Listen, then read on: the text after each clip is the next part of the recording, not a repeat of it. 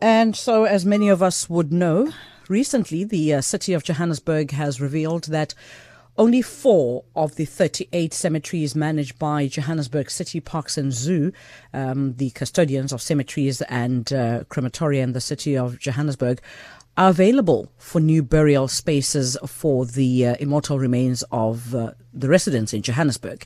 It's reached a point where the city is now encouraging residents to consider alternative burial options. We'll hear what those are just now.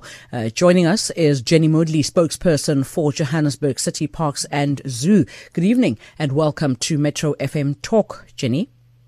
Thank you so much for hosting Joburg City Parks and Zoo.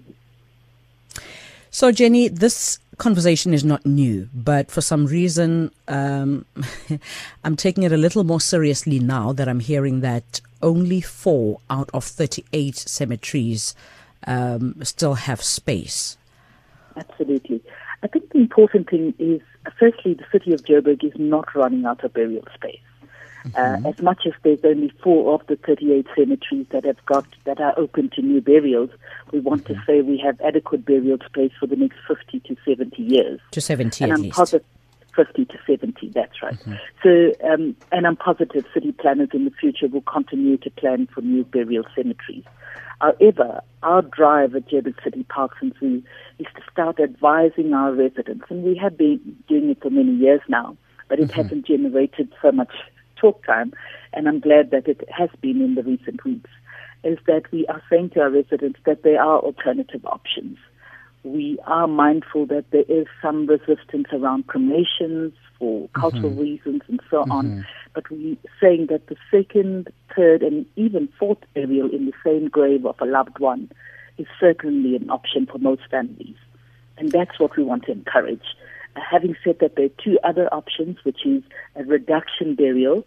That means if my grandparent has died many years ago, there's no reason why I can't take his remains, place it in a smaller casket, and then, of course, my siblings or other relatives that pass on to be buried in the same grave.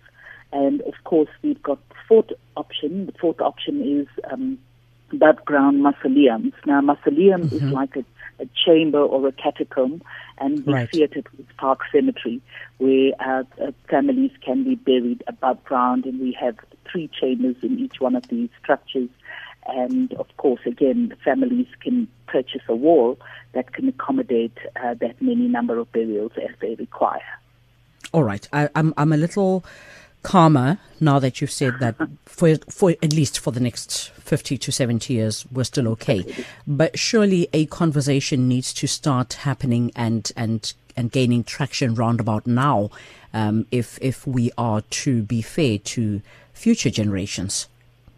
Absolutely. We're saying, with growing urbanization in the city of Joburg, we know it's one of the 7th fastest growing metropolis in Africa.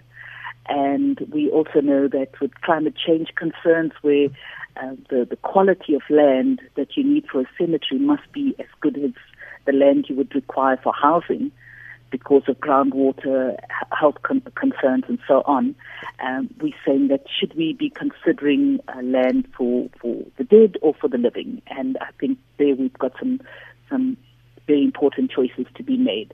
The 3rd option in terms of looking at second and third burial is around affordability.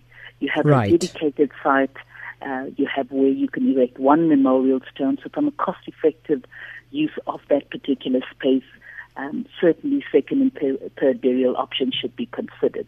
And of course, then we have it allows for families to create a dedicated site where you could have your rituals, you could have your prayers and traditional cultural prayers and so on at a particular site. And it allows the families to take care of that site. There's a greater level of ownership. And so we're finding more and more that our dormant cemeteries, which are more exposed to opportunistic crime, neglect around cost the city huge monies to maintain and so on.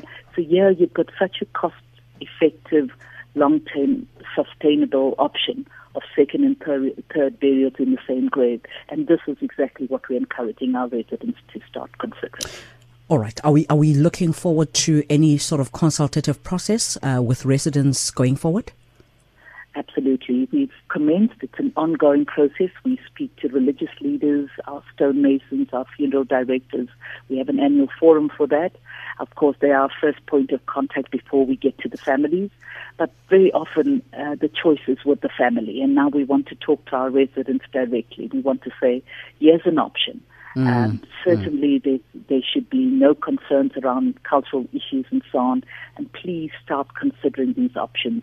We are finding there is an increase in your cemeteries like cemeteries in Alexandra, which has reached full capacity for first-time burials, and families are still saying we want to be buried with our relatives in Alex Cemetery. All right. Similar in Avalon, we're finding more and more reopenings, which is a good sign that residents are more open to this process, and that's what we want to encourage. Jenny Moodley, spokesperson for Johannesburg City Parks and Zoo, thank you so much for shedding light on this very sensitive topic yet again. I'm hoping we can have an in-depth discussion about it one day. Thank you so much for being available to speak to us tonight. Yeah? Thank you so much, and call us on www.jhbcityparks.com or 011-712-6600 if you require more information. And you're listening to Metro FM Talk. The conversation continues after this.